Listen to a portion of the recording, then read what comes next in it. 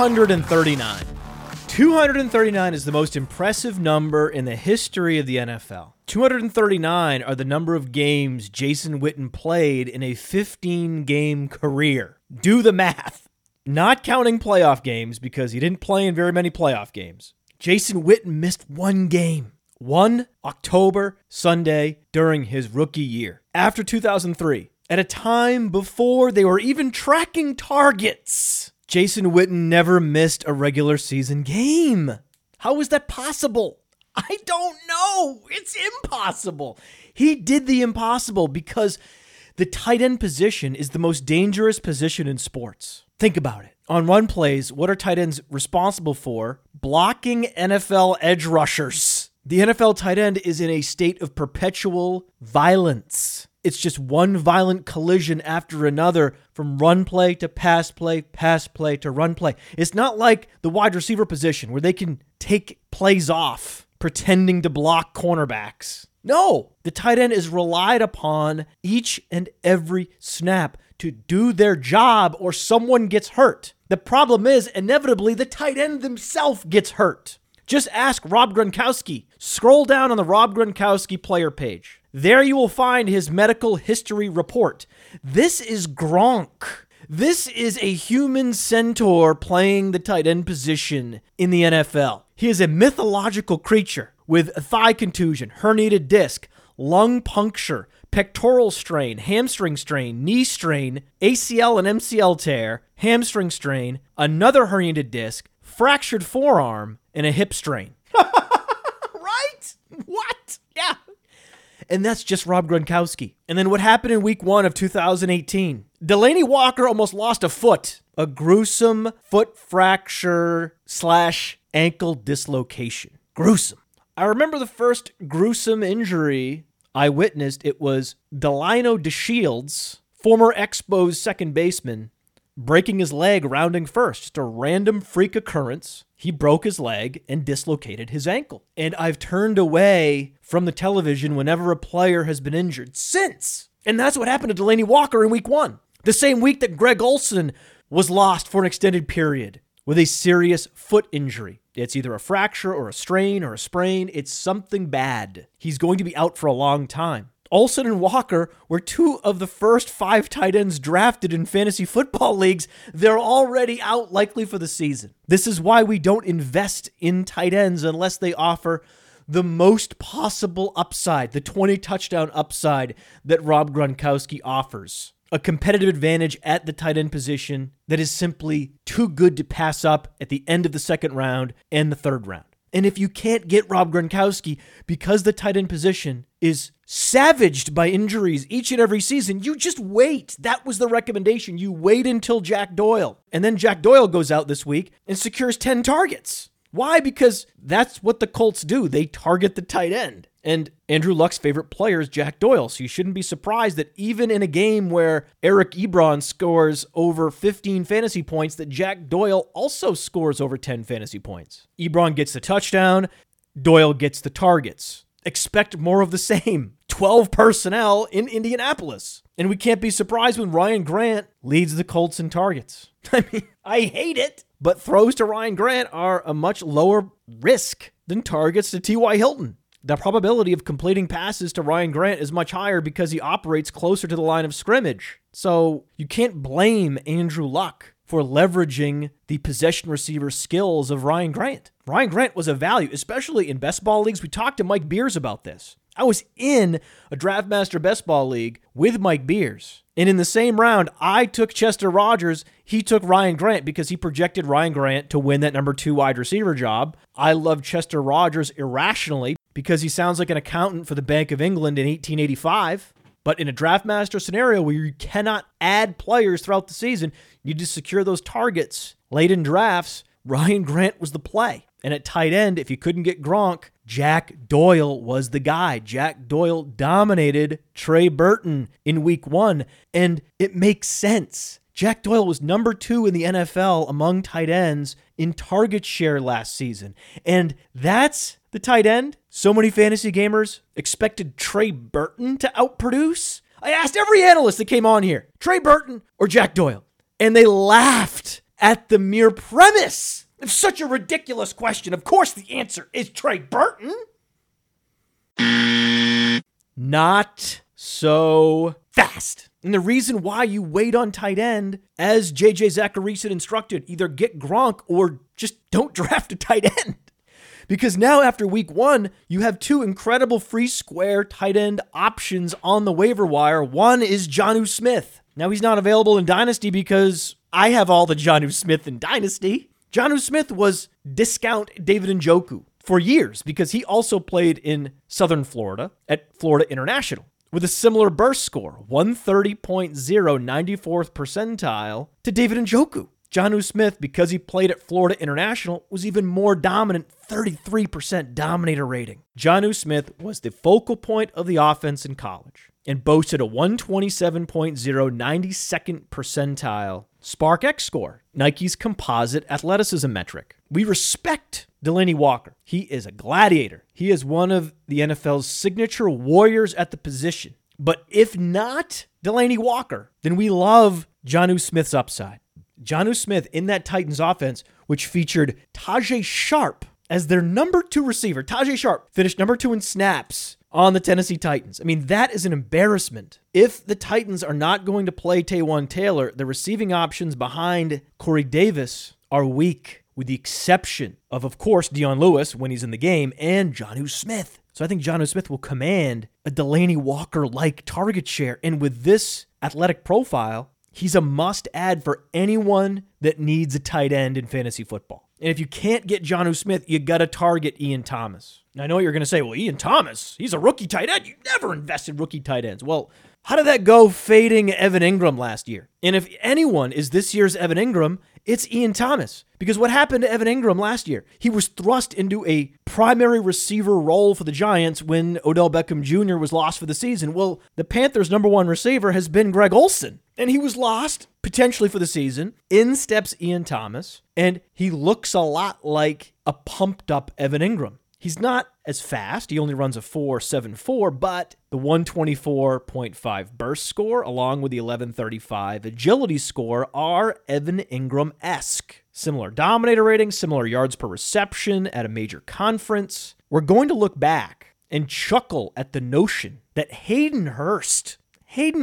of all players, was the first tight end drafted in this class. And that Mark Andrews, move tight end Mark Andrews, was actually selected before Ian Thomas, who has incredible size-adjusted athleticism paired with an impressive college resume. We talked to Josh Norris about Ian Thomas. He said that many teams were calling the Carolina Panthers Friday night and into Saturday morning hoping to acquire the 401, and the Carolina Panthers just hung up the phone because they had their guy. They knew they needed Ian Thomas. Because it's possible Greg Olsen has played his last snap in the NFL. I mean, would anyone be surprised if Greg Olsen retired tomorrow? He signed a 2-year contract, but the expectation was 1 more year and then he's going to the booth. So it's go time for Ian Thomas. I believe he will be the outlier from this class, the one tight end drafted in 2018 that produced as a rookie. We'll ask our guest today, my good friend Real Talk Raph, about Ian Thomas and Jonnu Smith. But before we talk to Raph, you need to know about MyBookie. Go to a player profile or player page. Go to Jonnu Smith. Go to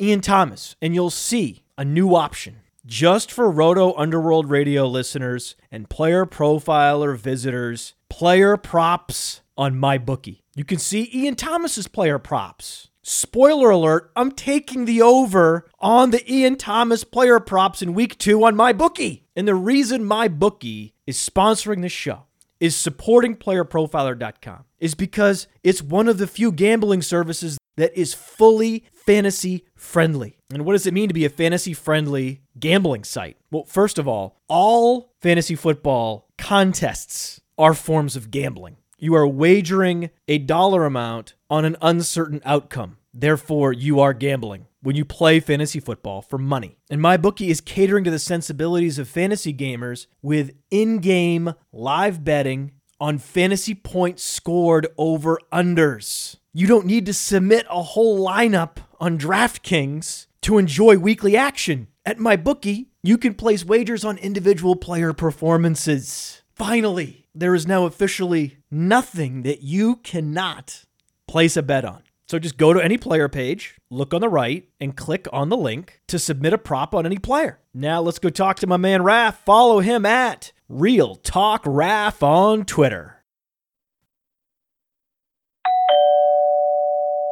Welcome to the Roto Underworld radio program. Perhaps my favorite person in the business. His name is Rafael Rabe, also known as Rotoballer's Real Talk Raph. Talk to me. Ooh, the intros, the beautiful intros.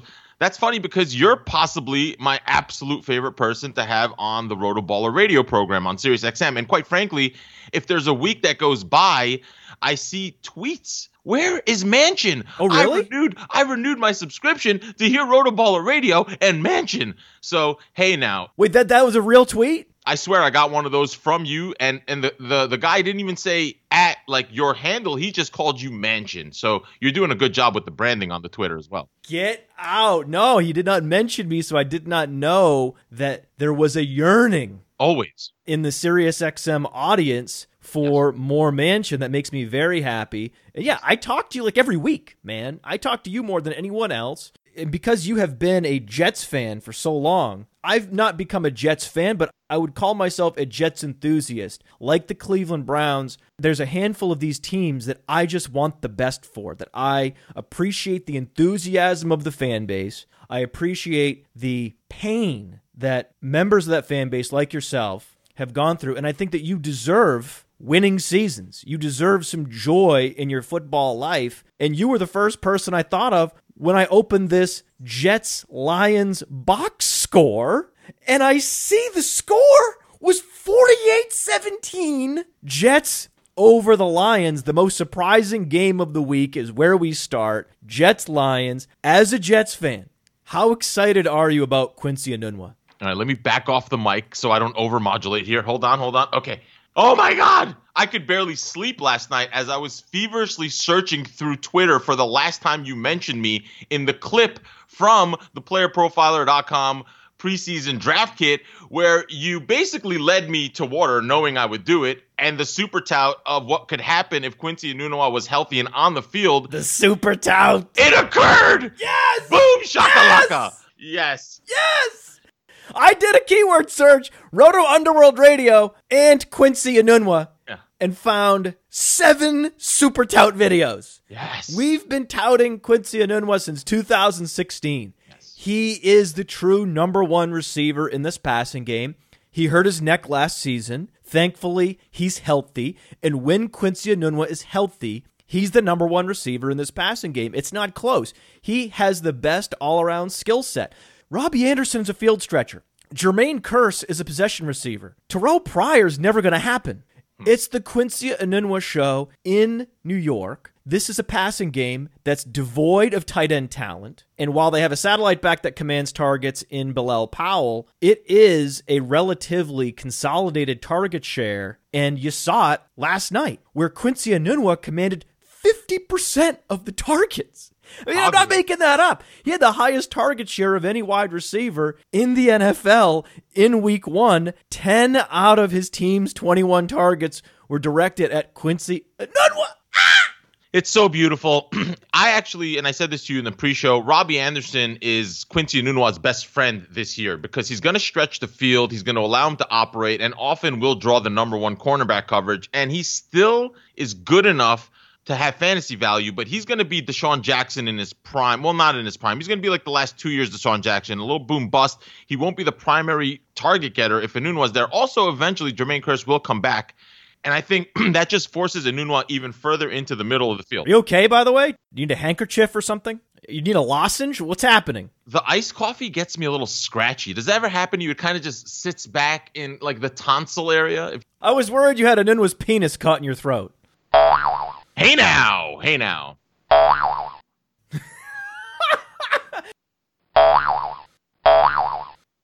Oh, this is going to sound horrible, but I mean, if you give me 80 catches this year, I'll do things to Enunwa. Oh boy, no, Giraffe, come on. Yes, I'll do things. This is a family-friendly program. Not when I'm on. What's not family-friendly, Quincy Enunwa's speed score. We don't have other workout metrics for Quincy Enunwa, but 116.3, 96th percentile speed score. When you run a 4.45 at 225 pounds, you're a hell of an athlete. And even when Jermaine Kearse comes back, he's not going to supplant Quincy Enunwa in this starting flanker role. Quincy Enunwa is going to be the target leader, if healthy, at the end of the season. And I'm excited for this whole team. I'm excited for Enunwa. I'm also excited for the running game. Isaiah Crowell, 2 touchdowns, splash plays all over the place. Is Isaiah Crowell just going to smash all year?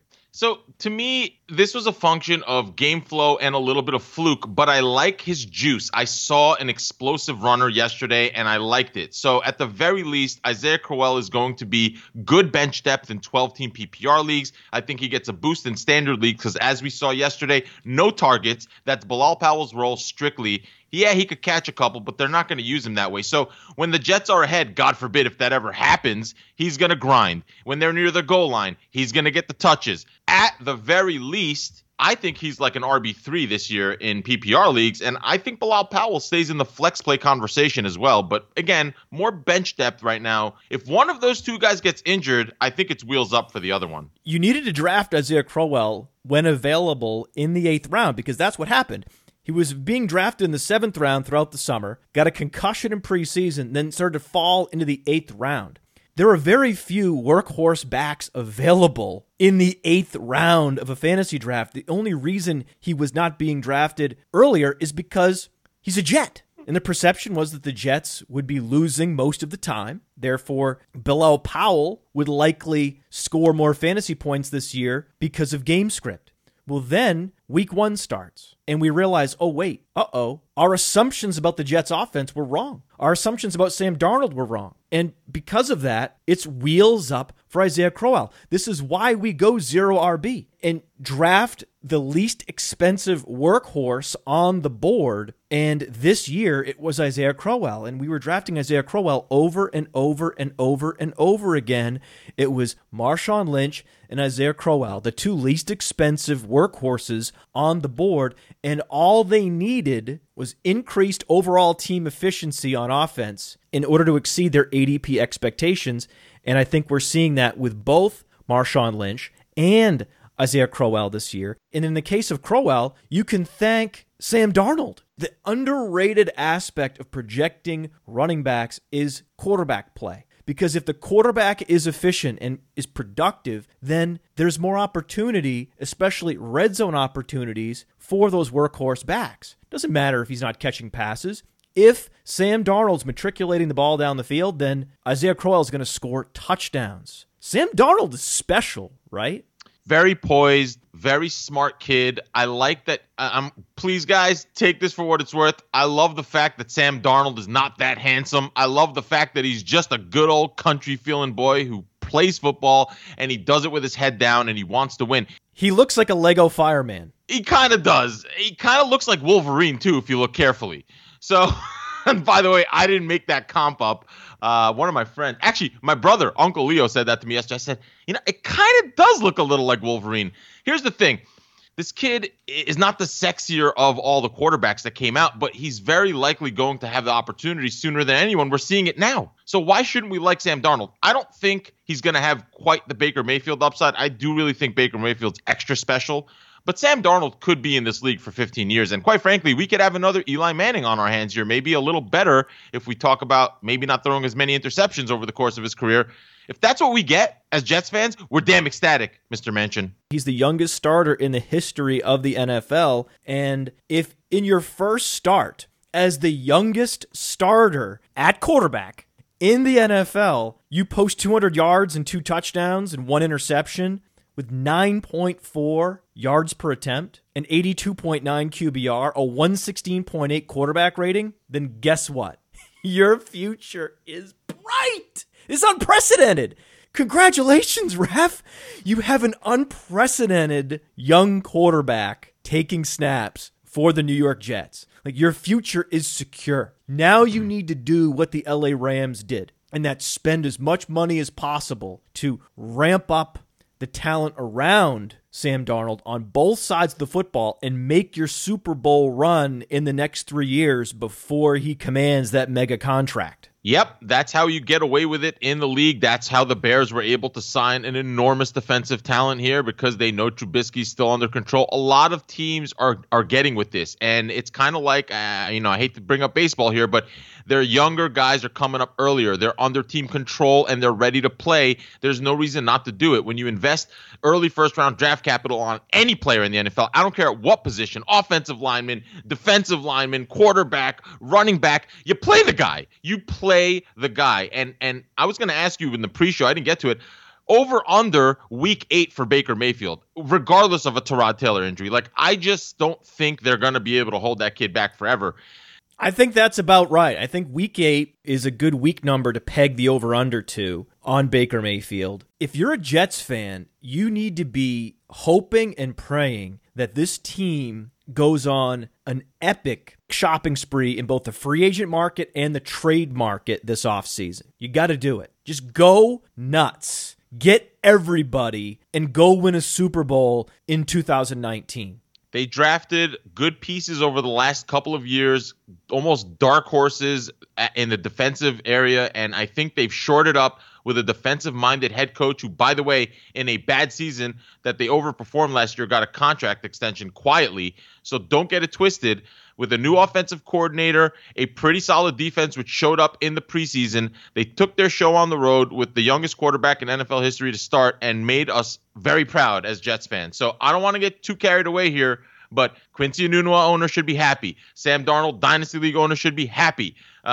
Anyone who basically invested in Isaiah Crowell, ecstatic. There are things to like here with the Jets, and quite frankly, they weren't a boring football game to watch like we saw a lot of this past week, and that's another thing that's great. When you actually get to enjoy your home team, Matt Kelly, it's a good thing. And Trey Burton needs to pay attention to what Neil Sterling is doing in New York. Neil Sterling added 25 pounds to his frame over the last 2 seasons. He came into the league as a converted wide receiver, a move tight end. He now weighs 257 pounds, and he's now playing in all game situations. Look at that catch radius. 1017, 79th percentile catch radius with an 1132, 80th percentile agility score. We love the low agility scores from our tight ends. That gives them the ability to move laterally in traffic over the middle of the field. And I love the 3 targets for Neil Sterling because this was the most ambiguous tight end depth chart in the league. Who would rise up and become the number 1 tight end? Would it be Jordan Leggett? No, it's actually Neil Sterling. Now, when you look to see what was happening in that Bucs-Saints game, because inevitably you played Saints in DFS, what emotions ran through you watching Ryan Fitzpatrick just slay, just be the slate winner this week? Sometimes I could get a little crabby if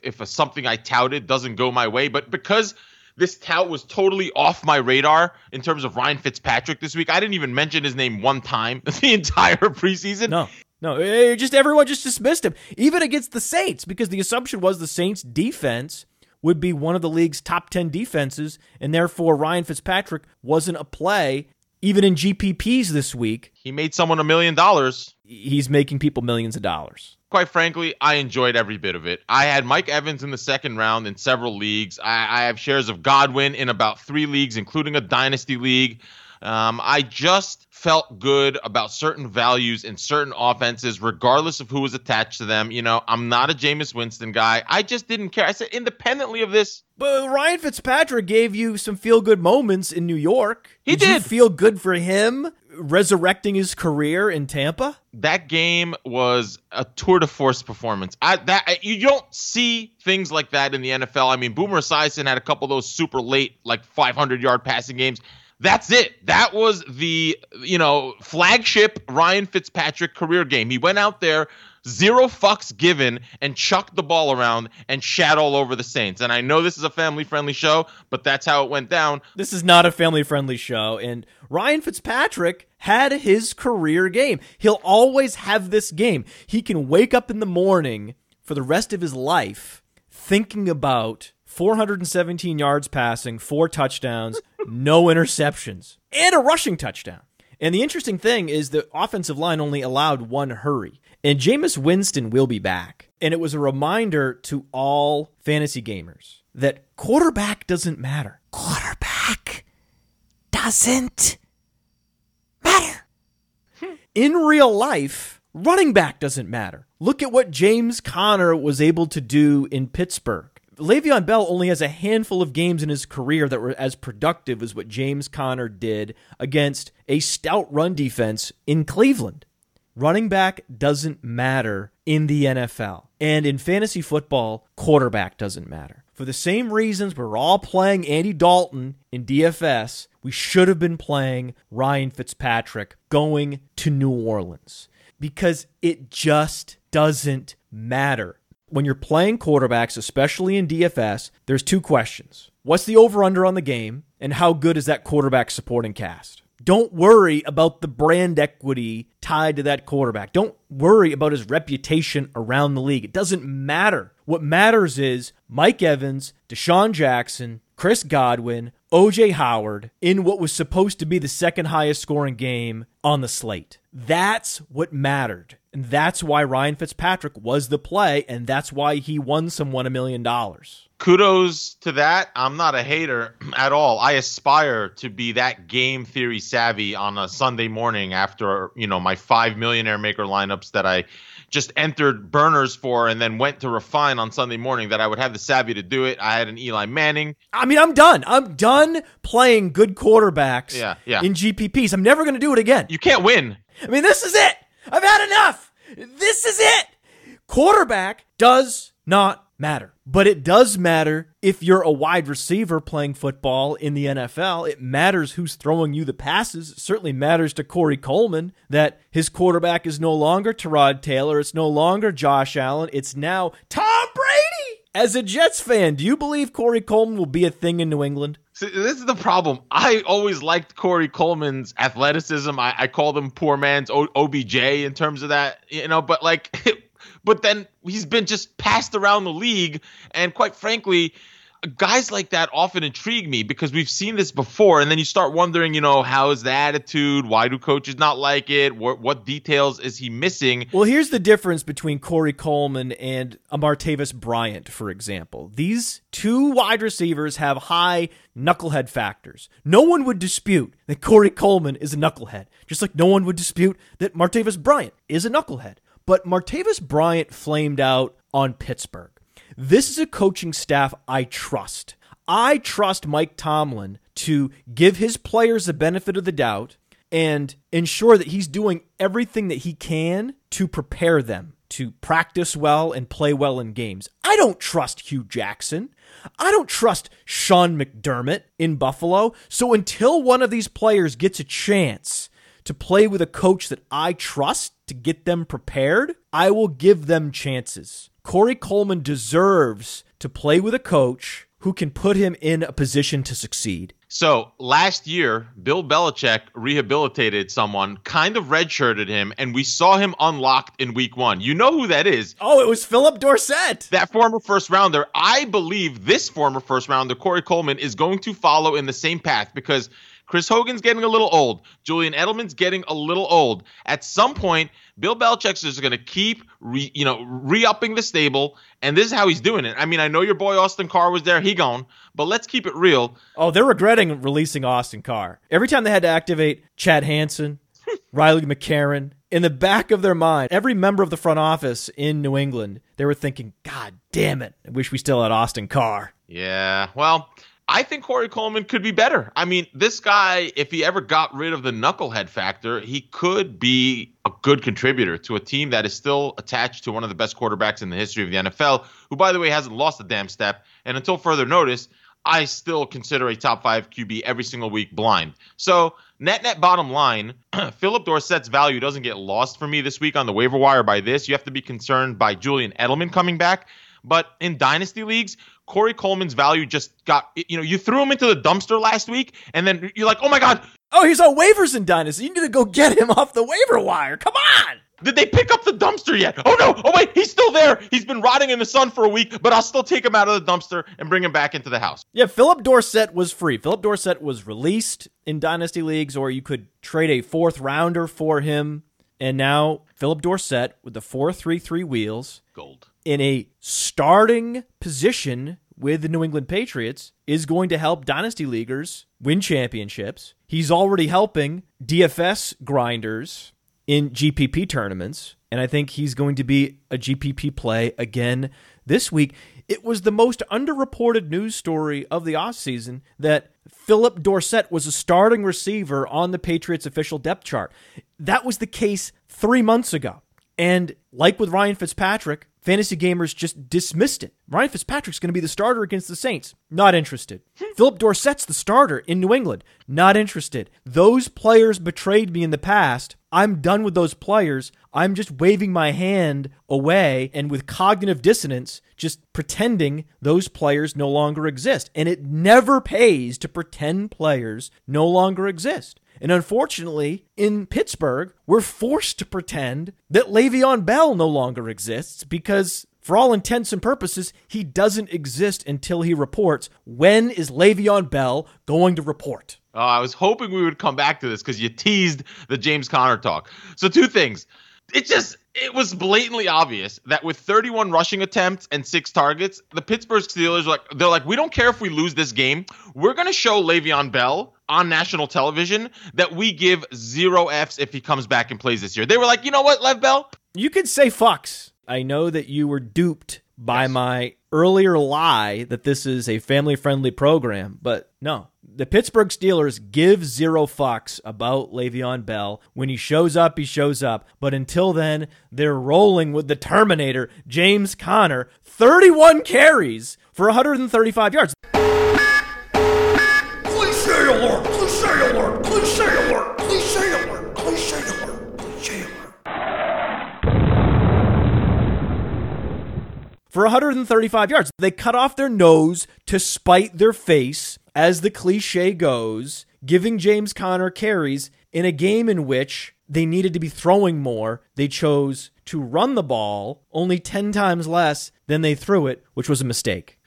It's a mistake, but I love spiteful people when they act like this because it just feels so something like I would do. It's like, oh, Lev Bell, you don't want to take my a lot of money contract to get run into the ground. I get it. I get everything. You want the long-term deal, but there's still a ton of money being left on the table. So let me show you that this all-world offensive line at a ridiculously large sample size of 31 rushes could still produce a 4.4 yards per carry rusher with, basically no NFL experience. And by the way, he's a hometown guy there, went to Pitt. So they love him. God. Are you okay? Jesus Christ. Are you all right? Getting excited today. Oof. Hold on. Is there water near you? I'm literally getting a cold. Can someone in your building give you the Heimlich? Can you imagine if this happened to me on air every morning at 6 a.m.? Oof. Should I call a doctor? All right, kids. I'm alive. Oh, that was close. The James Conner 135 yards and 2 touchdowns, that's certainly a shiny object in this box score. Yeah. But it's not what I'm focused on. What I'm focused on is the receiving core. The most valuable thing in fantasy football is finding the consolidated target share receiving cores, where there's no tight end of consequence. There is no satellite back of consequence. There's no number 3 receiver of consequence.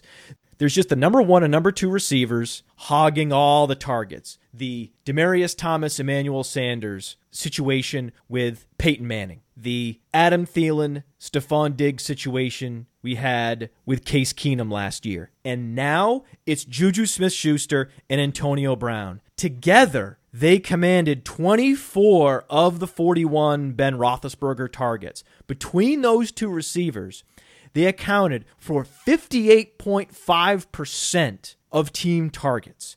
This is the Valhalla of fantasy wide receiver situations. This is what we've been waiting for. This is how 2 wide receivers on the same team can finish as WR1s in fantasy. No one should be surprised when not only is Antonio Brown a top 10 wide receiver in fantasy, so is Juju Smith-Schuster. Because he's not only getting the targets, he's incredibly efficient with those targets. Yeah, tremendous talent. I was fiending for him in the third round, late third round in a bunch of leagues. Believe it or not, almost every league I went in, he was jumped. I mean, and I'm proud of people for recognizing that. I think that when there's no question. What were you worried about? James Washington? He's a rookie wide receiver. Stop chasing the rookie wide receivers. If there was a singular lesson learned in week 1, it's that rookie wide receivers cannot be trusted, especially in those early weeks. Anthony Miller. And I'm looking at the fantasy gamers that, for whatever reason, thought it would be a fun idea to start an Anthony Miller or a Michael Gallup. It doesn't pay. Or DJ Moore. They take time. DJ Moore is going to take time. Even Anthony Miller is going to take time. In the second half of the season, you can see yourself starting some of these wide receivers, but not James Washington. James Washington is not going to be a thing this year. It's all about Juju and Brown. That's it. That is all that really matters. And to be honest, that's exactly what you described. Minnesota last year produced 2 WR1s, and it could happen again there. And this is hyper efficiency. You're channeling your best and most targets to your best players who could do the most with it. Dude, I've heard you talk about this for years. Why waste any touches for guys on your team that just aren't superior talents? So when teams do things like this, I don't knock it. Now, it's tough when you only have one guy. Like when Julio Jones has been operating as a solo act at the wide receiver position for basically his entire career, it's tough. So they're trying to develop someone alongside of him. But this particular situation with Ben Roethlisberger, you said it. It's Valhalla. It's the chupacabra of receiving environment. And there's no other running back stealing touches from James Conner. Jalen Samuels didn't get a touch. It's Roethlisberger, Conner, Smith-Schuster, Brown, and that's it. And that's perfect. It's being very smart by the Steelers to not get other people involved. They don't need to. That defense is also excellent. So if they just do the right thing and Ben Roethlisberger doesn't throw too many interceptions, they're going to win a lot of games. And if you're missing Le'Veon Bell, here's my advice. Go get Joe Mixon, because Joe Mixon is the next Le'Veon Bell, is he not? He sure looks like it, but I don't think that even in redraft leagues right now that the Joe Mixon owner after this week's giving him up for Lev Bell. I think you're going to have to shoot lower. I think you're going to have to get like maybe Christian McCaffrey for Lev Bell. It's just, I wouldn't trade Joe Mixon for Lev Bell right now, and I don't even own Joe Mixon in any leagues this year. Look at how the opportunities were distributed this week in Cincinnati. It reminded me of the Le'Veon Bell, Antonio Brown opportunity breakdown for so many years in Pittsburgh, where Joe Mixon gets 17 carries as well as 7 targets. So he was second on the team in targets and dominated all the carries. All but one of the running back carries went to Joe Mixon, and he finishes second on the team in targets. And when you watch him play, he looks like a more explosive version of Le'Veon Bell. He shows great patience, and he has the skill set to win in all phases of the game. I mean, he has rendered Giovanni Bernard obsolete. It's like you talked about in Pittsburgh. Why would you gratuitously give carries to a lesser talent in Giovanni Bernard when you can just give all the running back touches to Joe Mixon? Joe Mixon gives you a better chance to win, and therefore he is rendering a Giovanni Bernard obsolete. I interviewed Brian Westbrook last week on SiriusXM, and one of the things I asked him was, I was like, dude, how did you convince a coaching staff in Philadelphia to give you so many touches? I'm like, there were seasons there. He had over 2,000 yards per scrimmage seasons. Tons of carries, 90 catches. And what he said was very simple. He goes, no, I didn't have to convince my coaches. He said every NFL coach wants to, in the ideal world, find that guy that they can use in every situation and that they can give the ball to over and over again. And when they find that guy, they use him. The smart coaches do that. And that's what Joe Mixon is. He's the versatile player that they could keep giving the ball to, and there's no reason they shouldn't. They should keep doing it. His ADP was slot 24 in high-stakes leagues, so there are teams out there that have Todd Gurley and Joe Mixon. You realize that? It's amazing. It's amazing. They're winning leagues this year. I mean, congratulations. I mean, enjoy their championship. Yeah, exactly. So it looks like Giovanni Bernard is going to have a difficult time compiling fantasy points this year, but there are other satellite backs that exceeded expectations in week 1. So of these sleeper satellite backs, I'm thinking Austin Eckler, Jalen Richard, Philip Lindsay. Which one of those 3 is the most for real? See, for real is a tough expression for me, but I'm going to give you... Come on! You know what I mean! I do know what you mean, but... Who is going to be the most prolific fantasy producer of that group this season? Who's the most for real, man? I believe that Philip Lindsay, because of his role, because he... Cliche alert! Cliche alert! Cliche alert! Cliche alert! Cliche alert! Cliche alert! Because he put Devontae Booker out to pasture, unfortunately. I used to like Devontae Booker.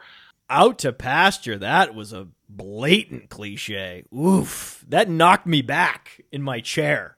Here's the thing. Melvin Gordon led the league in week 1 in targets out of the running back position at 13, and Austin Eckler, being the little damn vulture that he was last year, he's not going to affect Mel Gordon. Mel Gordon, this game was so out of hand, and the game script was so in the favor of the pass.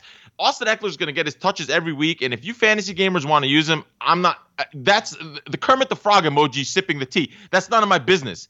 But I'll tell you right now, if I'm going for standalone value on my bench that maybe I will need to use in the flex every week and feel okay about it, yeah, Jalen Richard game scripted his way into 11 targets. I still think it's Philip Lindsay. He was being raved about in the preseason. He was a dark horse as a rookie this year, and I think he's the guy for me, but I'm open to hear about any of these because they're all coin flips right now. It's Philip Lindsay, and it's not Austin Eckler, but thankfully, Austin Eckler scored the most fantasy points. So in free agency in fantasy leagues, the public will be racing to add Austin Eckler. Austin Eckler will be the running back that Joe #1 waiver claim is going to prioritize.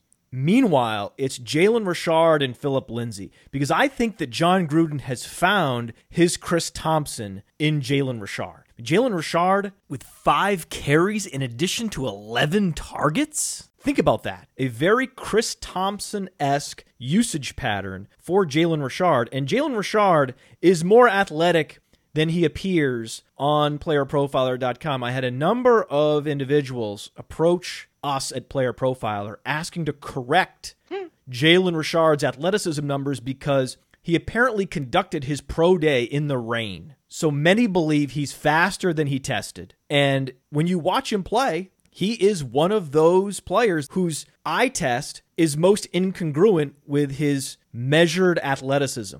I love Jalen Richard in that passing game. 11 targets? 11 targets, Raph? Yeah. 11 targets? Game script be damned. 11 targets is 11 targets. I love the idea of Jalen Richard in the Chris Thompson role because I think that John wants to be like his brother and have that satellite back just like Chris Thompson. But when you put the scheme aside, and this is what we do on this show, we often put the scheme aside and judge them for who they actually are. Rainy pro day or not, Philip Lindsay is by far and away the superior athlete. 4.44 wheels, 122.4, 71st percentile burst score, and a mega producer at Colorado. It's not like Philip Lindsay went to Coastal Carolina.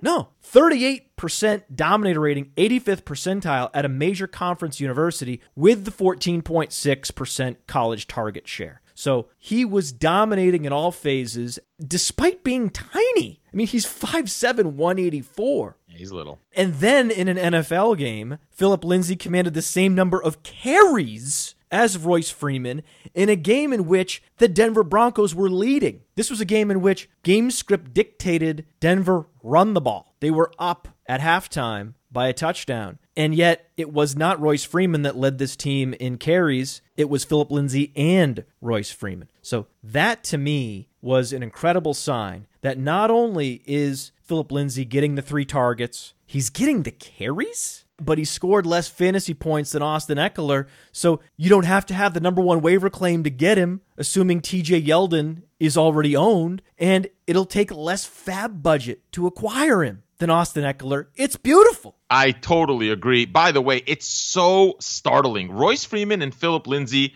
when I say identical stat line in the running game this week, identical. 15 carries, 71 yards, 4.7 per carry for both of them. How many targets did Royce Freeman get? 0.0, my friend. Oh, 0. But we love Freeman. He was a college mega producer. I love Royce Freeman. I think his opportunity share is only going to grow, but this is very much a Joe Mixon situation from last year. Philip Lindsay is going to get touches. It looks like Royce Freeman will not be fully unlocked until later in the season, worst case, week 1 of 2019.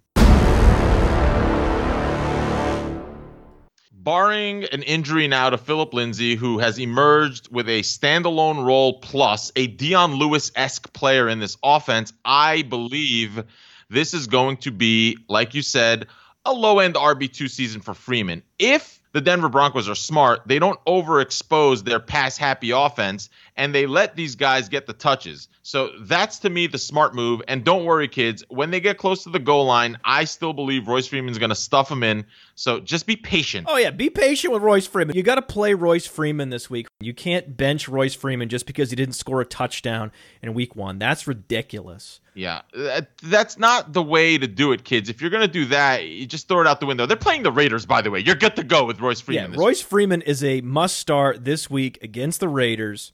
At home. Tyler Lockett's also a must-start because Doug Baldwin is going to miss week 2. He suffered a strained MCL. He suffered a sprained MCL, sadly, but that just means it's the Tyler Lockett show. Can anything stop Tyler Lockett from being a top 20 fantasy receiver this season?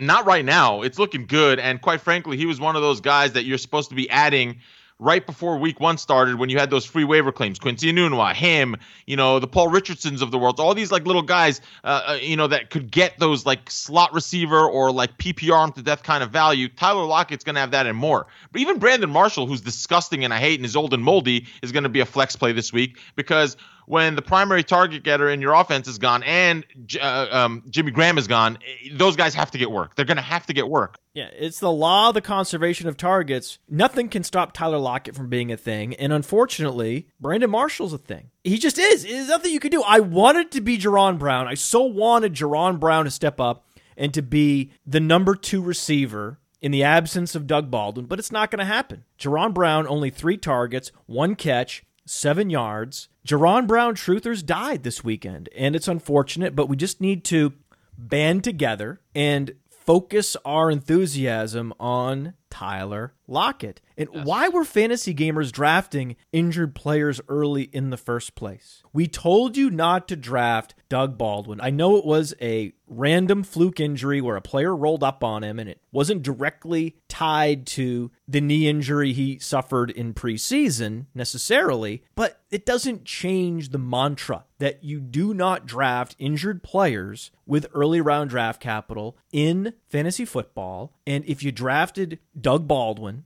as your wide receiver 2 or 3, thinking you were getting a steal in round 4, 5, 6, you were doing it wrong. We spoke about this on the show that you were on right after the Doug Baldwin news broke that he wasn't going to play for the entire preseason. And me, you, and Josh, overwhelmingly, I think as guys who recognized the upside for target share in general with him, we're like, no, thank you. We're like, we're not touching this guy. Yeah, you just put him on your do not draft list. It's that easy. You know someone's going to draft him. It's so easy. In the 6th round at the latest. And 6th round or earlier for an injured wide receiver, even one that projected to command over 120 targets, is just too expensive. Later in the draft, you could have gotten Kenny Golladay. Kenny Golladay was the target. Kenny Golladay went over 100 yards. Kenny Golladay had more targets than Marvin Jones. Sweatpant boner for you, bro? I mean, yes. I think we can agree. Yes. The Kenny Golladay versus Chris Godwin sophomore wide receiver upside contest is over, right? It's Kenny Golladay. Yeah, it's over. It doesn't mean Godwin isn't a boss in his own right, but it's over because Golladay is just so good, man. Because He's so good, right? I mean, he's just really good. He's really good because Marvin Jones is good. Like, I get it. You like Marvin Jones. I like Marvin Jones. Everybody should love Marvin Jones. Marvin Jones was #1 on Player Profiler in completed air yards last season. He's a fantastic receiver, but he ain't Kenny Golladay. And he was a fraud at a borderline WR1 because there was an enormous amount of production, and Golladay wasn't getting touchdown production, and Golladay wasn't in the lineup as often. So right off the bat, you have to just lower your expectations, knowing that in year 2, Golladay was going to see more targets, more opportunity share, more snap share. That's it. Yeah, the splits were terrifying last year. When Golladay played, Marvin Jones was a WR3. When Golladay didn't play, Jones was a WR1. Yeah, it's huge. So again, it's not that I don't like Marvin Jones, guys. I've been outspoken. I've been calling him a fraud WR1, WR2 from last year because you drafted him in the 5th or 6th round, and I was worried about that. Let's start a game. Buy low? Buy low on Marvin Jones? Yes, you can. That defense is bad, and they're going to pass a lot. Let's go down the list of wide receivers that underperformed expectations this week and identify the wide receivers that are the best buy low candidates. So you're not buying low on Marvin Jones. I don't know if it's low enough, right? He didn't really just have a 3-pointer. So Marvin Jones might actually be a sell low candidate at this point because you could still get good value for Marvin Jones. Many of your competitors might believe that Week 1 was a fluke. Team just played bad. Get out from Marvin Jones while you can. I actually believe that Marvin Jones is a buy here because it looks like the Lions will have a difficult time winning games. And if it's going to be DGAF, Matthew Stafford, down 2 scores in the second half, I want wide receivers on that offense on my fantasy team. If I am treated to DGAF Matthew Stafford this season, I want Golden Tate, I want Kenny Golladay, I want Marvin Jones, because that team is dreadful. They will finish the year as one of the worst teams in the league, and I know it's a snap judgment based on one game, but I feel like I've seen enough of the Matt Patricia era. We knew that Matt Patricia was a fraud all along. He was a puppet defensive coordinator in New England, and you shouldn't be surprised when you hire a puppet to be your head coach when the plays are drawn up in crayon. He was making Donald Trump faces on the sideline. The ones where he was imitating disabled people. Like, literally, Matt Patricia looked lost. And it's not a question. He almost lost the Patriots a Super Bowl 2 years ago. And then for some reason, he was kept around to lose them one this year. And I don't like Matt Patricia. He's been terrible. This is what I didn't understand. Why are you hiring a defensive coordinator from a team with a bad defense? That never made any sense. God. Just because he stood next to Bill Belichick at a urinal in the Patriots facility? That's why you're hiring Matt fucking Patricia?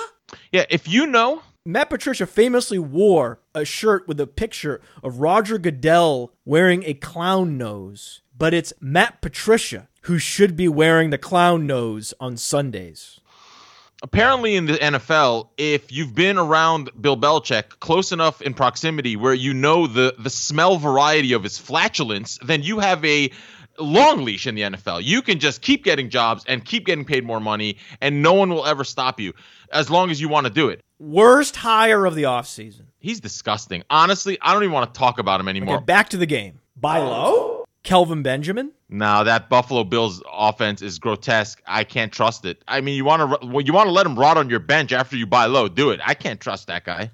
Kelvin Benjamin was top 12 in total target distance this week. And the Josh Allen era starts in week 2 in Buffalo. R.I.P. Nathan Peterman. And Josh Allen can get hot. I mean, Josh Allen's not good, but he can get hot. And if Kelvin Benjamin is the alpha dog receiver in this wide receiver core, and he is the focal point of the passing game, and he's top 12 in total air yards or total target distance, as we call it on playerprofiler.com, then I believe Kelvin Benjamin is a buy because he only scored 2 fantasy points. So when you're outside the top 90 in wide receiver fantasy points, but you're inside the top 12 in total target distance after week 1, you are a buy. Chris Hogan, see a buy? Yes, Chris Hogan's definitely 100%. Yes, of course, Chris Hogan's a buy. You don't dismiss Chris Hogan after one bad week. Get out of here. That was a fluke week. Chris Hogan will be back. Amari Cooper? Bye, bye, bye. Jordy Nelson? Bye, bye, bye. Nelson Aguilar? Bye, bye, bye. Jamison Crowder? Bye, bye, bye, bye, bye, bye, bye, bye, bye, bye, bye. Sammy Watkins? No bye. No likey. Nah, honestly, I see what you're doing here. You want me to say bye. Anything attached to Patrick Mahomes is sexy. Go ahead and buy it. The buy low in the Chiefs passing game is actually Travis Kelce. Yeah. I'm fine selling low on Sammy Watkins. You could say, well, Tyreek Hill helps Sammy Watkins by stretching the field and creating more room underneath for Sammy Watkins to operate. Well, when you have a DGAF quarterback, it doesn't matter how much room you have underneath. He's not going to throw it in your direction anyway. He's going to throw it up to Tyreek Hill, whether Tyreek Hill is technically covered or not. So the targets are just not going to come to Sammy Watkins. He's the number 3 option in that passing game. By the way, kids, if you're trying to understand, I don't know how often you say DGAF on the pods because I love it. And there's nothing better than a DGAF quarterback. Doesn't give a fuck, Raph. There it is, guys. Patrick Mahomes does not give a fuck. Love it. Sex appeal all over the place with Mahomes. Buy low on Keelan Cole. Yeah, you could do that for sure. Of course. My favorite buy low of this week is Keelan Cole. He's still the number 1 receiver in a passing game that is going to have to throw the ball more than they did last year. Get Keelan Cole, who I compare to Blasphemy Alert. I do a Blasphemy Alert sounder. Blasphemy. Keelan Cole, who I compare to Antonio Brown. Buy low on Anthony Miller? I'm sorry. No, I'm not an Anthony Miller truther. And Is Anthony Miller a rookie? Yeah. Is Anthony Miller a rookie tethered to an unproven quarterback? You're damn right he is. So why would you buy low on Anthony Miller? What about Mike Wallace? I mean, he's a little long in the tooth for me. I get it. Not for me. Nope. I don't want to hear it. He has juice left, just like Ted Ginn, just like Deshaun Jackson. There's still juice left with Mike Wallace. How do we know? He's the starter. If he didn't have juice left, he would have been cut. The fact that he made the team is all I need to know with Mike Wallace. He's a starter on a prolific offense. This is the week to play Mike Wallace against the Buccaneers, who Ted Ginn. He was 5 for 6 for 68, averaged 13.6 and a touchdown. Scored 20 fantasy points. I mean, fantasy football doesn't have to be hard. 20 fantasy points in PPR. Oof. He looks like Ted Ginn, and he plays like Ted Ginn, and he's facing the same defense that Ted Ginn just faced. Go get this week's Ted Ginn.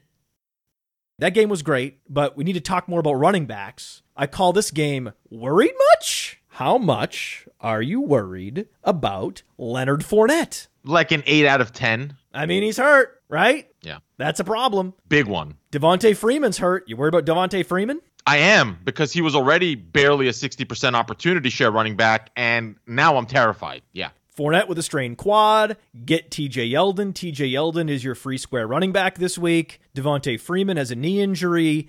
Get Tevin Coleman. Are you worried much about Kareem Hunt? A little bit. New offense, new quarterback, new tendencies. A little bit. I'm worried about Kareem Hunt. It's the Patrick Mahomes show in Kansas City. Kansas City was leading all game. They were crushing the Chargers for the entirety of that contest, and yet Kareem Hunt didn't score fantasy points? That doesn't make sense. I'm worried. Worried much about LaShawn McCoy? Very worried, and I thought I had a steal in the 4th round of 12-team PPR leagues. Terrified of LaShawn McCoy. In standard leagues,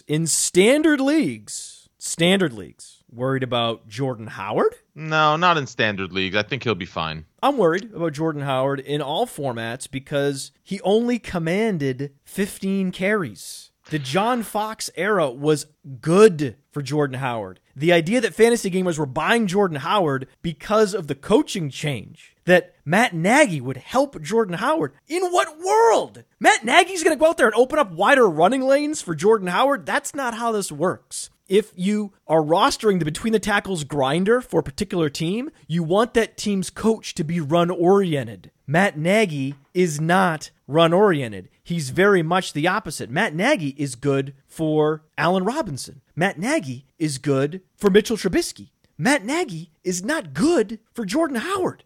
The Chicago Bears were up 17-0 in the first half, and Jordan Howard was only given 15 carries. You should be worried. Yeah. Because you were already worried in PPR leagues. I think those in standard leagues need to be worried about Jordan Howard. Should all fantasy gamers be worried about Kenyon Drake? Yeah, I'm not a Drake truther, so they should. I don't like Kenyon Drake. I don't like him. When you're out-efficiencyed by the signature zombie running back of our time, Frank Gore, you need to be worried. Worried about Chris Carson? Yeah, Rashad Penny's the guy there long term. I think that we may have seen peak Chris Carson in week 1.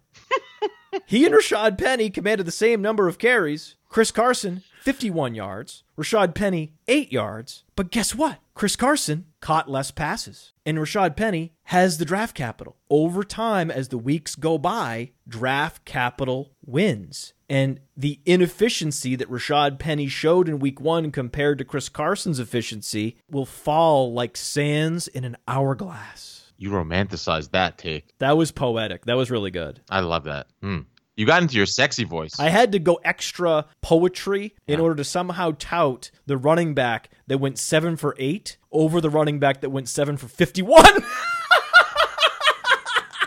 Are you worried about Derrick Henry? Yeah, he's disgusting. Yes, I'm worried about Derrick Henry. Dion Lewis. It is a problem for Derrick Henry. Here's how you know it's a problem for Derrick Henry. I'm out here in Dynasty picking up David Flulin. That's how you know. Exactly. It's a problem for Derrick Henry. And an injury to Marcus Mariota is also bad for Derrick Henry because a mobile quarterback freezes linebackers. So when Blaine Gabbert's the quarterback, not only will Derrick Henry enjoy fewer red zone opportunities, but he's facing linebackers with a forward lean instead of linebackers that are on their heels. So for lots of reasons, I'm worried about Derrick Henry, and I think it's the Dion Lewis show in Tennessee. As long as Blaine Gabbert's the quarterback, that team will be losing more than they're winning, and that means Dion Lewis time is now. Yeah, they paid him. He was great last season. You watch football, Dion Lewis was popping on every play. Yeah, because Dion Lewis is better at football than Derrick Henry, even though Derrick Henry is much bigger. Size, in this particular case, doesn't matter. If you drafted and stashed Aaron Jones, congratulations. You feel great, right? You feel great. What? Checking out this Chicago Bears, Green Bay Packers box score, if you're an Aaron Jones owner, you feel terrific because look at what Jamal Williams put together. 15 carries for 47 yards, 3.1 yards per carry. And then in the passing game, he was completely useless, 0 for 2 when targeted. Aaron Jones can't arrive fast enough. Worried much about Jamal Williams? Yeah, he'll be useless in a couple of weeks. They'll phase in Aaron Jones, maybe give him a diminished touch rate for the first couple of weeks, and then it's over for Jamal Williams. Starting in week 3, Jamal Williams will be as useful as a bag of dicks. B.O.D., yes. This should be the name of the show. Jamal Williams' Bag of Dicks. That's a great title. A+. I'm not afraid to put that shit on iTunes, are you? No. I run my own business so I can do whatever the fuck I want. That's the hot take of the week, baby. I agree. Yes. Worried about Alfred Morris? Dude, he's waiver fodder. Alfred Morris? Who? It's over. Alfred Morris is great in a positive game script environment, but there's not going to be a lot of positive game script in San Francisco. Buy low on Matt Breida. The best buy low right now, other than Tevin Coleman and TJ Yeldon, is Matt Breida. Agreed. He's just getting started, guys. It's a long season. It was a tough matchup. Alf Morris in his best week this year is going to give you 11 PPR points. That's disgusting, and it's not startable. You put him on the wire, you get a better running back, and you go with Matt Breida blindly every week in San Francisco. I love these games. Let's play a tight end game. Fraud or no fraud? Let's start with the tight ends that were good on Sunday. There were a handful, not very many. The tight end renaissance that I predicted is not happening. because too many of the tight ends are getting hurt. Delaney Walker out for the season. Greg Olsen maybe out for the season. And if we lose Delaney Walker and Greg Olsen in week 1, it would be very difficult for a tight end renaissance to get off the ground. But I also called this. I wrote the original "Stay away from tight ends because they're the most injury-prone position in sports" article on playerprofiler.com, so I shouldn't be surprised that my tight end renaissance prediction was doomed from the start. But if we have a young tight end to celebrate, is it not George Kittle? It really is. I've been all over it. The moment McKinnon got injured, I said invest in the passing game in San Francisco, and that starts with the most undervalued guy, George Kittle. 12-team PPR leagues, he's going to be a tight end 1 this year. There's no wide receiver 1 in San Francisco. That means targets will funnel to their starting tight end, and that's George Kittle. George Kittle in cash. George Kittle is a cash game play. He was a cash game play last week because there's so few tight ends that have target shares that are this reliable. And the beauty is George Kittle's also a GPP play because he has a 124.1, 89th percentile SparkX score. How does he have such a high SparkX score, that Nike composite athleticism score? Because when you look at burst, agility, speed score, everything across the board, check those workout metrics on playerprofiler.com. Nothing is lower than the 89th percentile. That's why he's best comparable to Dustin Keller.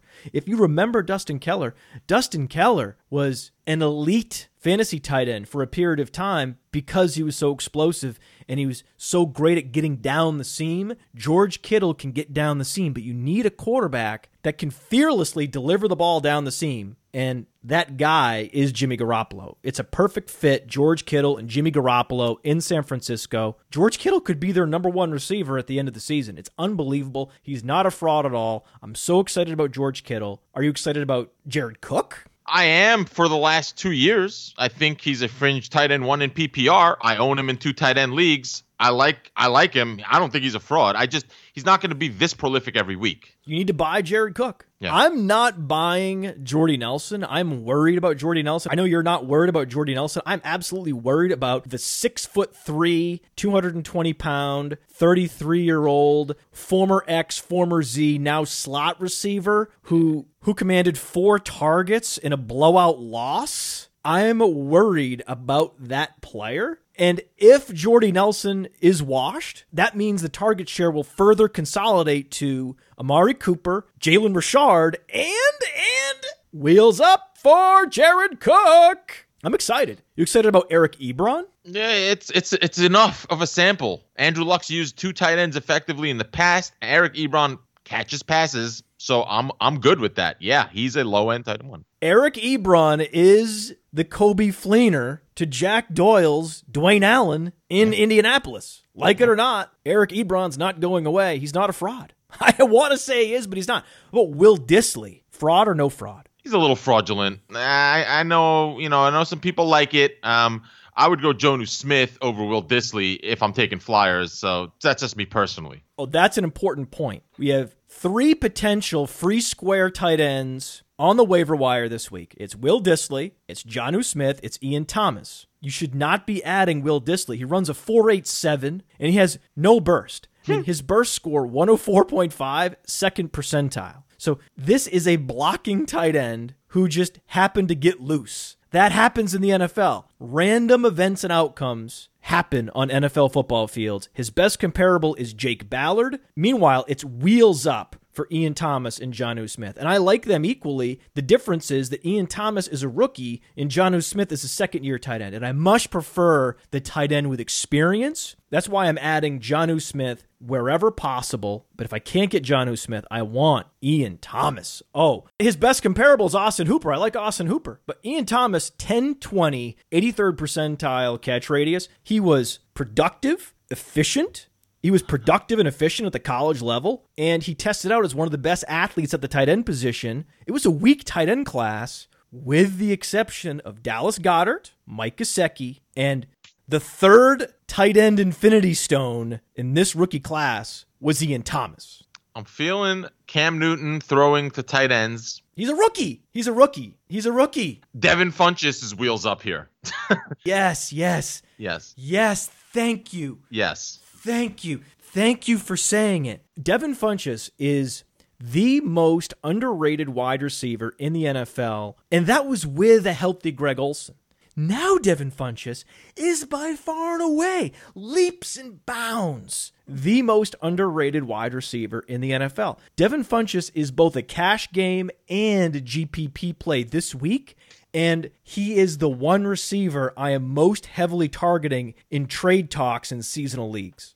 I have him in so many places, I can't even possibly trade for him, but I agree with you. If you're looking to do that, you better go ahead and do that.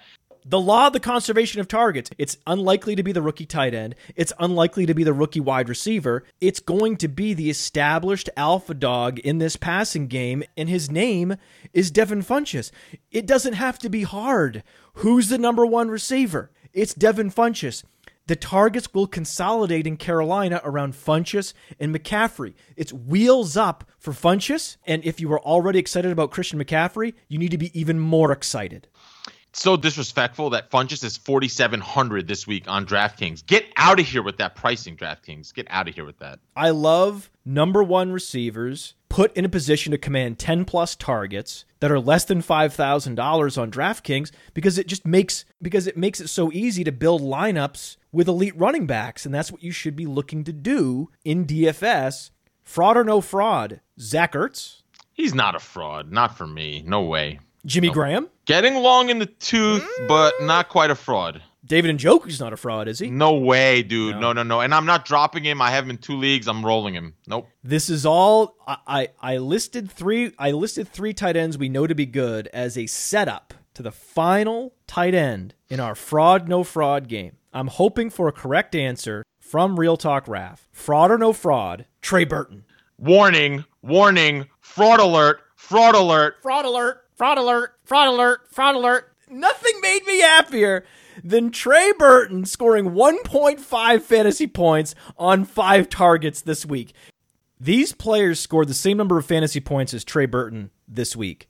Josh Hill, Torrey Smith, Jeff Heuerman, Chris Conley, and wait for it, Devontae Booker! Oh boy. Notice the trend there, guys. No one in that discussion has fantasy value.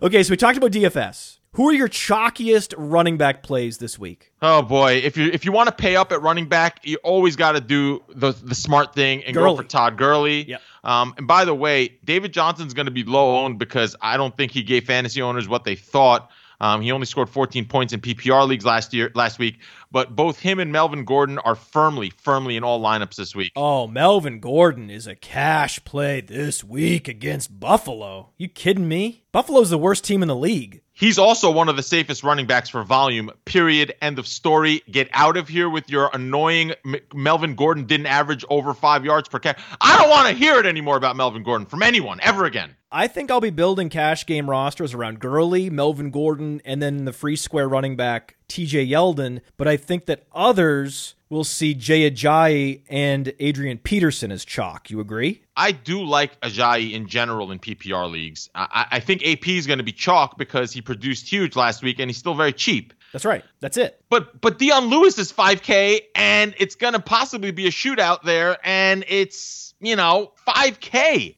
Dion Lewis is not going to be chalk in cash in week 2 with Derrick Henry healthy, but in GPP, I do think Dion Lewis is a very intriguing play. Now, speaking of GPPs, let's look at some GPP plays at wide receiver. Philip Dorsett? Yeah, why not? Right? Yeah. And again, fantasy football doesn't have to be hard. Are you super fast, playing 90% of the snaps with Tom Brady? Yes. Okay, play Philip Dorsett in GPPs. Kenny Stills? 100% yes. Right? What's the theme here? Streakers. If you run a sub 4.4, yeah, you're going to produce splash plays, and you need to be rostered in GPP formats. Mike Wallace? 100%. Yeah. 100%. He's playing the Bucs. You got to get Mike Wallace in your GPP contests. Same with Dede Westbrook. Dede Westbrook is a splash play specialist. The only difference is He doesn't run a sub 4.40. He just plays like he does, and he won the Biletnikoff, and that's good enough for me. The sneakiest GPP play at wide receiver this week, it's Paul Richardson. Yeah. Because some will think, oh, it's Josh Doxson. He's the high upside GPP play on Washington. Not so fast, not so fast. The play is Paul Richardson. Love Paul Richardson. Love the matchup. Love his very consistent, safe, accurate quarterback. He's only priced at 4,200. And I just want to give an honorable mention to one of the top redraft leagues waiver wire pickups of the week, Geronimo Allison at home, 3,800 on DraftKings. I know it's Minnesota, but he's not getting Xavier Rhodes, kids. So as far as I'm concerned, yes, for 3,800, you're literally stuffing him in the flex in almost every GPP lineup.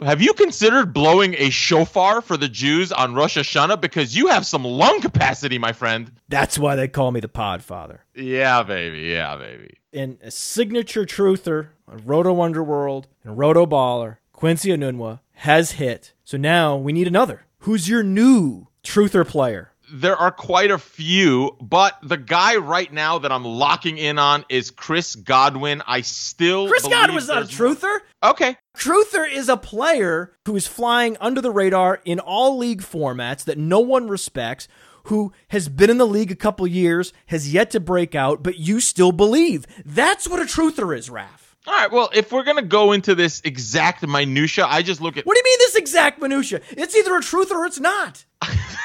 What are you talking about? You saying Chris Godwin is a truther is like saying that Juju Smith-Schuster was a sleeper in seasonal leagues this year. Not everyone's like us. Chris Godwin is still a dark horse Get to some outta players. here. John Brown, 1,000-yard receiving season under his belt. John Brown just broke out this week. It's obvious to everyone that John Brown's going to be a thing. 3 catches, 44 yards, and a touchdown. You're too late. Who else? Who else? Go deeper. You want me to say Austin Carr for you? Yes. Can you say Austin Carr for me? Austin Carr. Yes, Austin Carr. He's a starter in 3 receiver sets. According to our game charters, he was excellent in the run game, blocking for Alvin Kamara, and he has sure hands when targeted by Drew Brees. That's what we're looking for. Don't be surprised when Austin Carr is the next Lance Moore. You heard it here first. Traquan Smith is a rookie, and Cameron Meredith is coming off a double knee ligament replacement. So if you're coming off a double knee ligament replacement, and you're likely not going to be fantasy relevant early in the season, and if you're a rookie, you're likely not going to be fantasy relevant early in the season, Austin Carr did just enough to show us that he's going to be involved, but didn't do too much to generate attention from the majority of fantasy gamers that don't listen to Roto Baller and Roto Underworld Radio. Austin Carr, 2 targets, but he caught both, 2 catches, 20 yards. When the Saints face teams with a strong presence at the number 1 corner position, Drew Brees' targets will funnel to Austin Carr.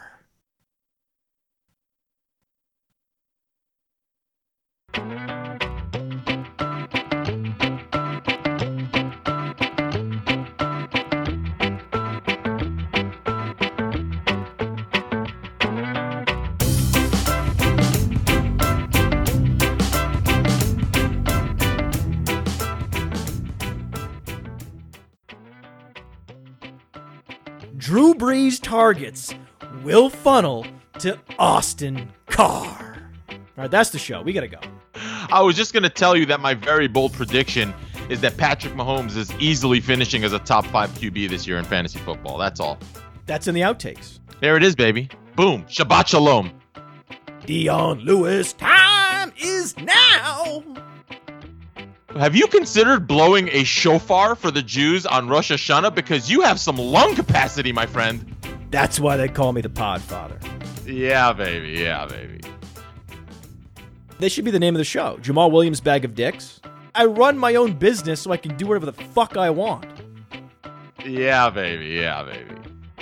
Because it's possible Greg Olsen has played his last snap in the NFL.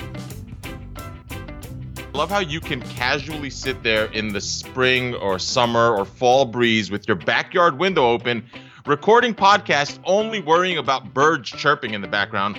I, my friend, have ambulances and fire trucks and all kinds of law enforcement zipping by. That is not an option for me. The bane of my existence are the leaf blowers. The leaf blower people can go to hell. Use a rake. Use a rake. Use a broom to rid the area of grass clippings. Enough with the leaf blowers. Then I'm living that cul-de-sac life. These crickets, they do chirp even during the day. So I do know there's a little bit of a background of a slight chirp and the occasional bird caw. And that's about it. Nature's cadence, nature's crescendo behind you. Nature's cadence, dude. So this was a good week for us to do this, considering the Jets. Oh, yes. Right? I mean, the Jets, dude. I mean, everyone just dismissed them as, the Jets. 48-17. Sexy win on the road, and boy did Matt Patricia get exposed as a fraud, which I knew he was. Forced Matt Castle into the game.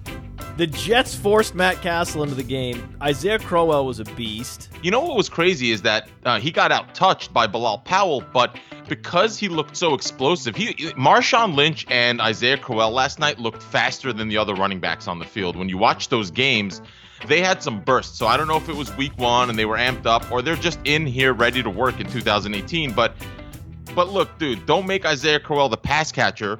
Let freaking Bilal Powell handle what he does best and just do it. I have no problem with the Jets doing it with these two ugly running backs.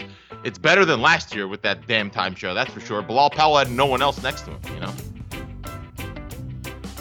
So Robbie Anderson never got suspended? Dude, it's pending. I keep looking up and he's in the game, and I'm like, wait a second. How is he playing in week one? Has any NFL player survived an offseason with 2 arrests, of which one he basically is on tape disrespecting law enforcement? Like, has anyone survived that? No, it's out of control. It's crazy. How is he playing? I love that he's playing. It's crazy. How is he playing? I love that he's playing. He's playing well with the 1 or 2 targets he's getting.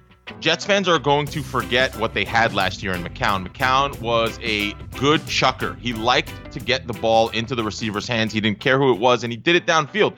You can't expect our rookie quarterback to be taking Robbie Anderson shots. He's going to take Quincy Enunwa shots. Over the middle, 10 yards, 15 yards. Dude, Robbie Anderson is Enunwa's best friend. He stretches the field for Quincy Enunwa to get it done over the middle. But Robbie Anderson is Martavis Bryant. He's just not going to have a ton of volume, and he's going to have to get it done on the big play. And the tight end there is Sterling, man. I don't know what that's about. I mean, isn't Enunwa really the tight end? When Jermaine Kearse comes back, we now have essentially 3 starting receivers, and I believe Enunwa's playing inside the whole time. Sterling has added 25 pounds since coming into the league. I mean, are you truthering a Jets tight end for me right now? He was good at whatever college he was at, Monmouth. Why don't they know how to use a tight end for offense ever? They did. It's just that Austin Seferian-Jenkins had the worst touchdown luck in the history of the NFL last season. He would have been a tight end 1 last year had he scored touchdowns that were not overturned by penalty, or where he was interfered with blatantly, or had the instant replay not overturned what looked to be a touchdown. Or if he broke out in like week 1 or 2 and not, whenever he did break out, which I'm pretty sure was closer to the middle of the season. I feel like you and I kind of can relate to this. Like, I think we're pretty liberal with live and let live. Like, if you want to do drugs, you want to drink, do your thing, but just be responsible in the face of your employer. But it's crazy with guys like him because, you have Martavis Bryant, man. I knew the second I heard he's going to Oakland, it wasn't a question. Weed is legal in Oakland. I knew he was going to have a problem there.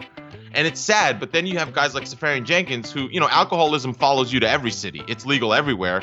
And this guy is really transcending that. I just feel so bad for certain guys who, even Josh Gordon, I don't think he's over those substance issues, man. I think there's still something there lingering with Josh Gordon. I really do. Well, there will always be something lingering. That's what they talk about when you join the program, that it never leaves you. It's your dark passenger for your entire life. Jarvis Landry played all training camp and preseason with Tyrod Taylor. So, of course, Tyrod Taylor knows where he's going to be. The rapport is there. There's no rapport with Josh Gordon. You just heave it to Josh Gordon out of desperation when you need a touchdown, and he delivers. The target share is going to be all Landry this year. It's going to be crazy. Landry was a great value. Landry was a great value, and I begged people to use his value as their WR2 who will play like a WR1. I got really a little annoyed with people who were drafting so heavy at RB, which I do too, but then they drafted so heavy that you have to use Landry at WR1. I just think you're going to win leagues if you drafted correctly and Landry's your WR2 and you still have that workhorse RB1. I'm going to see how this plays out, but Landry's going to produce like a WR1. The question is, do you have two WR1s on your team because you drafted correctly, or is he the guy? Do you remember when the debate was Joe Mixon or Jordan Howard, and that Jordan Howard has a safer floor because of the coach? And now Joe Mixon looks like the next Le'Veon Bell, and Jordan Howard is doing what he does, plodding along in a committee. Do people not listen to Jordan Howard quotes? I mean, Jordan Howard actually caught a ball or two this week, but like Jordan Howard within this preseason of this year told reporters he can't catch footballs and that it's been going on his whole life. You know, he had 80 yards, he had 5 catches and 5 targets. I mean, that was very encouraging, but the reason why Jordan Howard was being drafted ahead of Joe Mixon in drafts was the coaching difference. The Chicago Bears would be so much better than the Cincinnati Bengals based on what? Based on nothing. Based on nothing but narrative. So if you just look at the players in a vacuum, Joe Mixon's far superior. Oh, yes. Yeah, it's not even close. By the way, you know what's interesting? Tariq Cohen, along with a lot of other satellite backs like Phillip Lindsay, getting a few too many carries, but he only got 5, and he also averaged 5 yards per, which was basically what Jordan Howard did. And on his receptions, he had 4 receptions. So it's one of those things where if Tariq Cohen, if they just decide they want to increase his volume, I don't actually think he's that much worse of a producer than Jordan Howard. I mean, yeah, he's not a workhorse. You don't want him getting banged up for 16 games, you know, in the middle and taking those goal line shots. But ultimately, the efficiency will outweigh, you know, the production in those situations. Tariq Cohen wouldn't surprise me if he got equal touches this year that he would be an equal or better producer in PPR to Jordan Howard. I just don't know if he's going to get the volume attempts. That's the issue.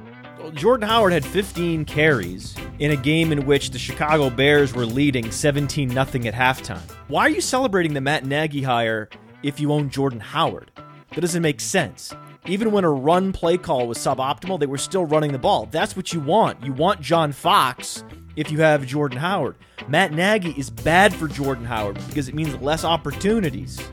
So why are you celebrating the Matt Nagy hire as a Jordan Howard owner in Dynasty, for example? It made no fucking sense. You think Matt Nagy's going to create wider running lanes? What are you talking about? The whole Nagy narrative just went too far this year. It went so far that people told me Trubisky was going to be good. It went so far that Trey Burton was a 5th-round pick in PPR leagues. It went so far that everyone just kept telling me how good the Bears offense, freaking rookie wide receivers being drafted ahead of Quincy Enunwa. Mitchell Trubisky is going to be better. This is a great buy low opportunity on Trubisky, especially in Dynasty, because that Packers secondary is so good. It is an excellent secondary. They have pterodactyls from 1 to 4 on the depth chart in that secondary. So I think that he will be better this year. If anything is helped by the Matt Nagy hire, it's the passing game. It's not the running game, Raph. So I think he'll be fine, but Trey Burton is the one who jumped the shark in the passing game. Oh my God, get out of here. Yeah, baby. Was 48-17? Oh, yes. Are you okay, by the way? Oh, yes. I was worried you had Enunwa's penis caught in your throat. Hey now. If you give me 80 catches this year, I'll do things to Enunwa. Oh boy! No! Giraffe! Come on! This is a family-friendly program. Not when I'm on. Congratulations, Raph! You have an unprecedented young quarterback. Did they pick up the dumpster yet? Oh no! Oh wait, he's still there! You could say fucks. We're damn ecstatic, Mr. Manchin. Quarterback doesn't matter. Oh yes.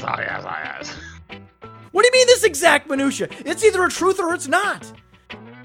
Guy there went to Pitt, so they love him. God! Are you okay? Are you alright? Is there water near you? Can someone in your building give you the Heimlich? Should I call a doctor? Oh, yes. Oh, yes. Oh, yes. All right, kids. I'm alive. Oh, that was close. There's always one guy in the pre-draft process that this happens to me on. This year it was Ian Thomas. Until preseason started, I had no idea that Ian Thomas was black. Because his name? Because of his name? Is that what it was? His name's Ian. Yeah. The only Ians I know are from Scotland. Oh, yes. Oh, yes. Oh, yes.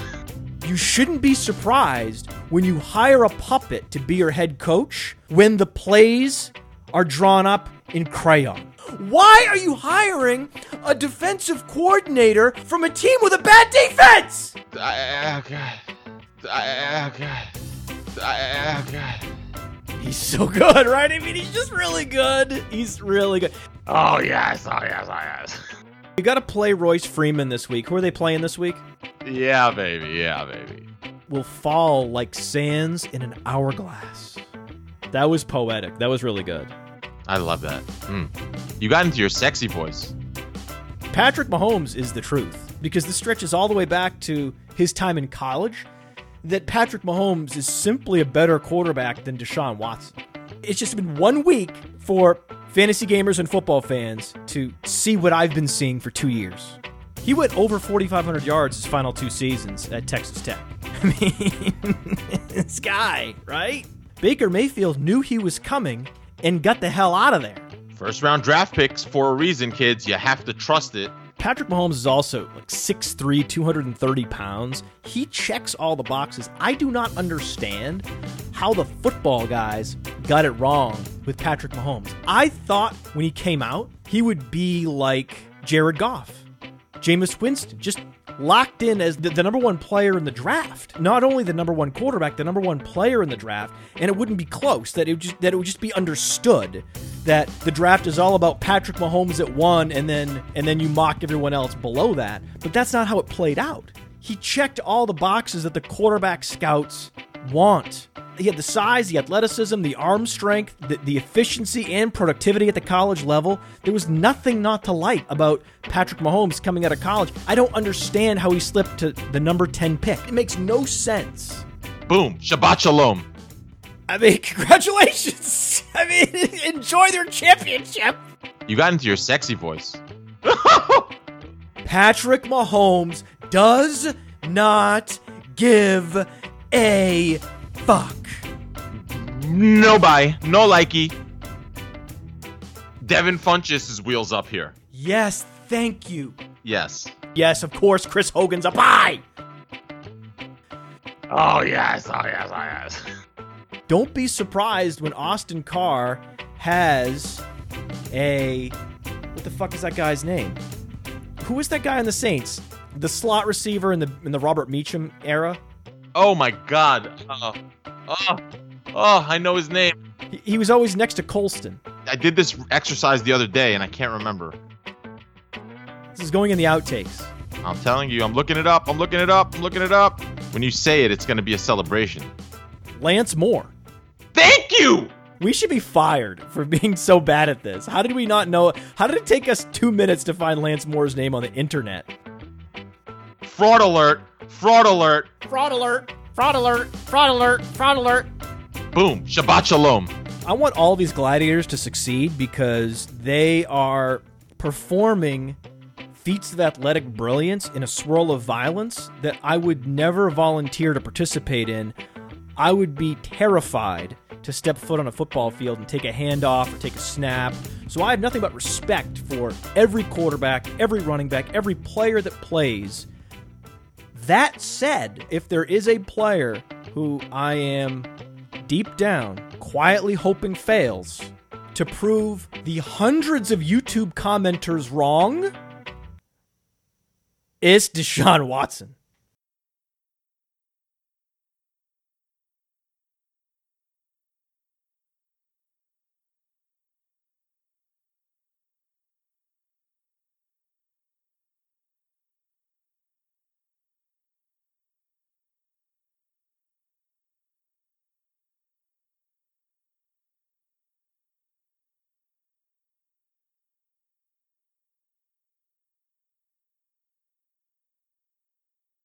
Have you considered blowing a shofar for the Jews on Rosh Hashanah?